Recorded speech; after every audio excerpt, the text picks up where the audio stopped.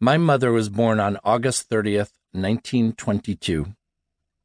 Here's what hadn't happened yet at the time of my mother's birth. Lindbergh hadn't crossed the Atlantic. No one had spoken aloud in a movie.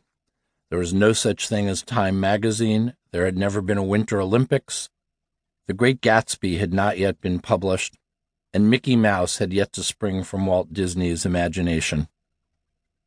My mom's maiden name was Judith Harmatz, no middle name, and she was raised in Brooklyn by Jacob Harmatz and his wife Fanny. Fanny's maiden name was Cohen.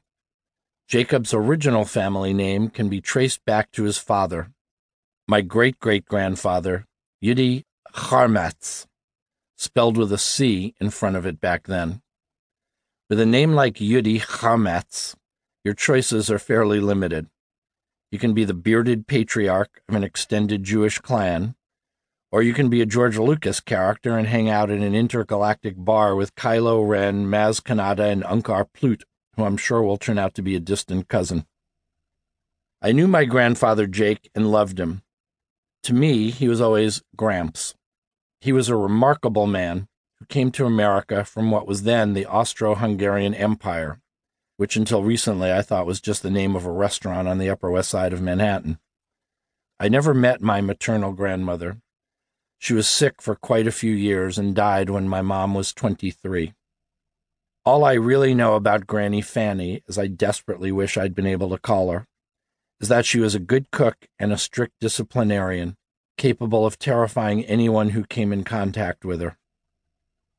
Jacob and Fanny had 5 other children, in addition to my mom. In descending order, they were Natalie, born in 1908, Lillian, 1910, Hyman, 1912, sometimes called Harold, a far better choice, and more often called Hi, Belle, 1914, and Theodore Jerome, 1924, whom most people called Ted, and the sisters all called Sonny.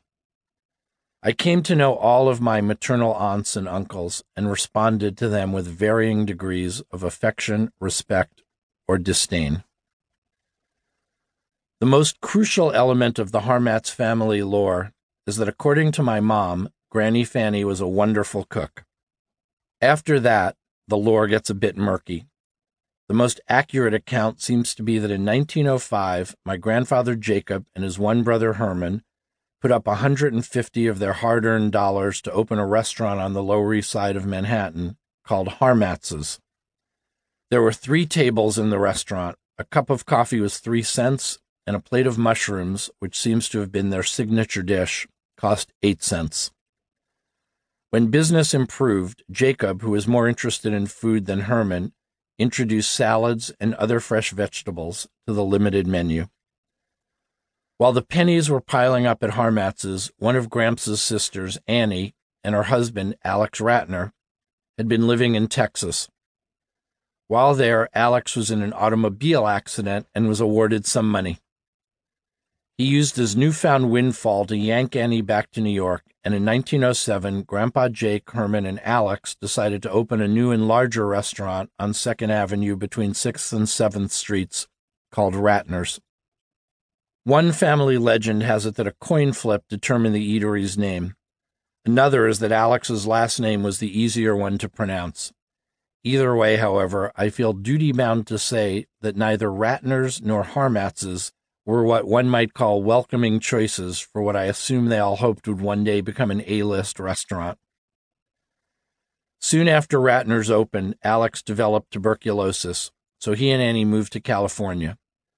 Annie persuaded her brother Jake to move west with them, and he did, but he soon made the surprising discovery that, just like everywhere else, it required money to live in Los Angeles, and they had all run out of the stuff. Jake, being the one with the business sense, returned to New York to build up a nest egg. The Ratner's on 2nd Avenue is now being run by a cousin, Abe, so Jake became partners with 2 brothers, Alex and Louis Zankel. And in 1917, they opened up a second Ratner's, this one at 138 Delancey Street on the Lower East Side. For a good many decades, having two Ratners was a constant source of confusion to anyone looking for a good onion roll and a nice piece of fish.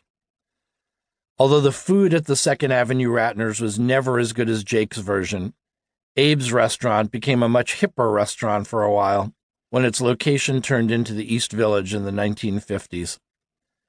Actors in the burgeoning television business and who worked in off-Broadway theaters began flocking there. And in the early and mid-'60s, Bill Graham and Jerry Garcia and Frank Zappa and Jimi Hendrix and other rock-and-rolling denizens of the nearby Fillmore East were hanging out eating rugula and pickled herring at Ratner's Second Avenue. I still can't quite wrap my mind around any member of Iron Butterfly scarfing down some latkes after a hard night of Inagata Davida-ing.